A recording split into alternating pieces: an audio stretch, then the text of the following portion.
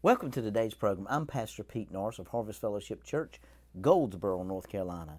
And I want to talk to you today, and I want to show you and share a little bit of light on the covenant. Because when I begin to study this and begin to see this, I begin to see that the old covenant was obsolete and was growing old and was going to vanish away. But God wants us to remind us that the new covenant is to be led by the Spirit and not by the letter. Now, I want to take you somewhere that I think is going to help you a little bit understand that Abraham, in Genesis chapter 15, verse 9 and 10, so he said to him, "Bring me a 3-year-old heifer, a 3-year-old female goat, a 3-year-old ram, a turtle dove, and a young pigeon." Then he brought all these to him, and he cut them in two down the middle, placed each piece opposite the other, but he did not cut the birds in two. So we see here that Abraham, he said to him, "Bring me a 3-year-old heifer, a 3-year-old female goat, a 3-year-old ram," and he cut them in half facing each other. But look what he did. Now he didn't take the pigeon or the turtle dove. He didn't cut them in any way.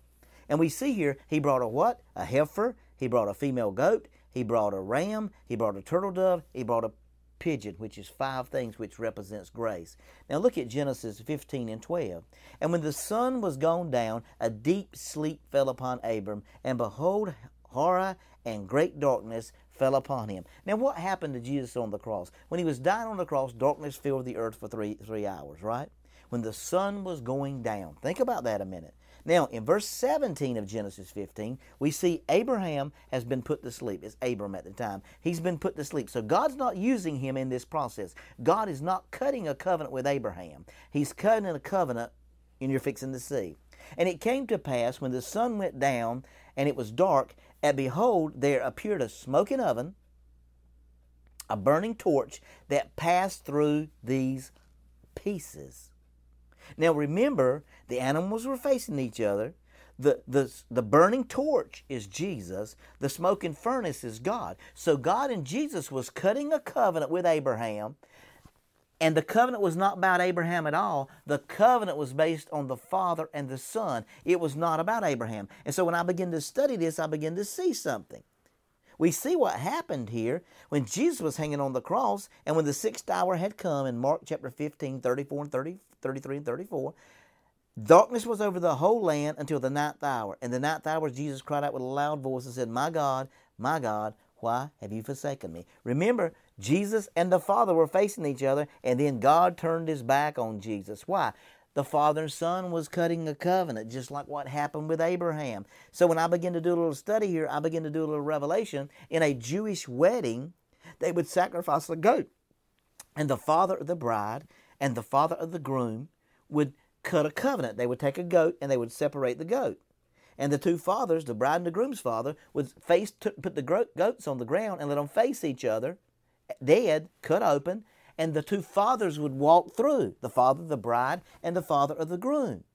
And if the marriage didn't make it, if the marriage failed, it was not the bride and groom's fault, it was the Father's fault. I want you to understand that the covenant that Jesus and the Father have cut with you today within themselves, the covenant was not cut between them, between me and you. It was cut based on Him and His Son.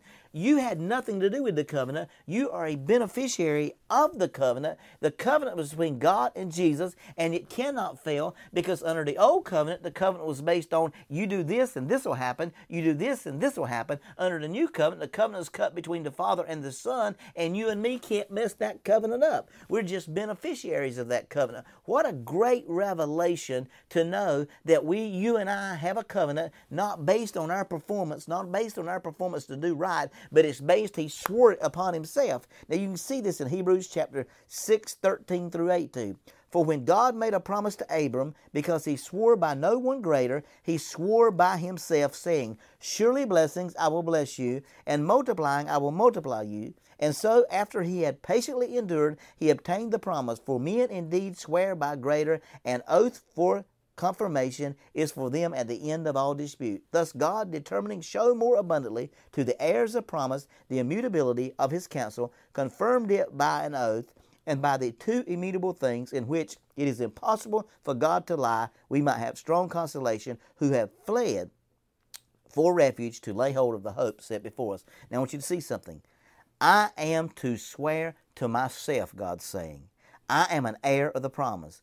The ones that will receive the Holy Spirit will be the beneficiaries of this contract. The contract is between God and Jesus. It's not between you. I'm not going to lie or deny myself oath and promises made to himself. I want you to see how wonderful this covenant is. So when the two Jewish fathers would get together and cut a covenant, if the marriage failed, it was not because the bride and the groom did something wrong. It was the father's fault for the thing failing. I want you to understand today that the covenant that Father and Jesus cut with you cannot affect by what you do or don't do. Is based totally and based the oath and the promise and the swear upon himself. So for it not to work, he would have to destroy himself. All he wants you to do is walk in it and enjoy the beauty of grace.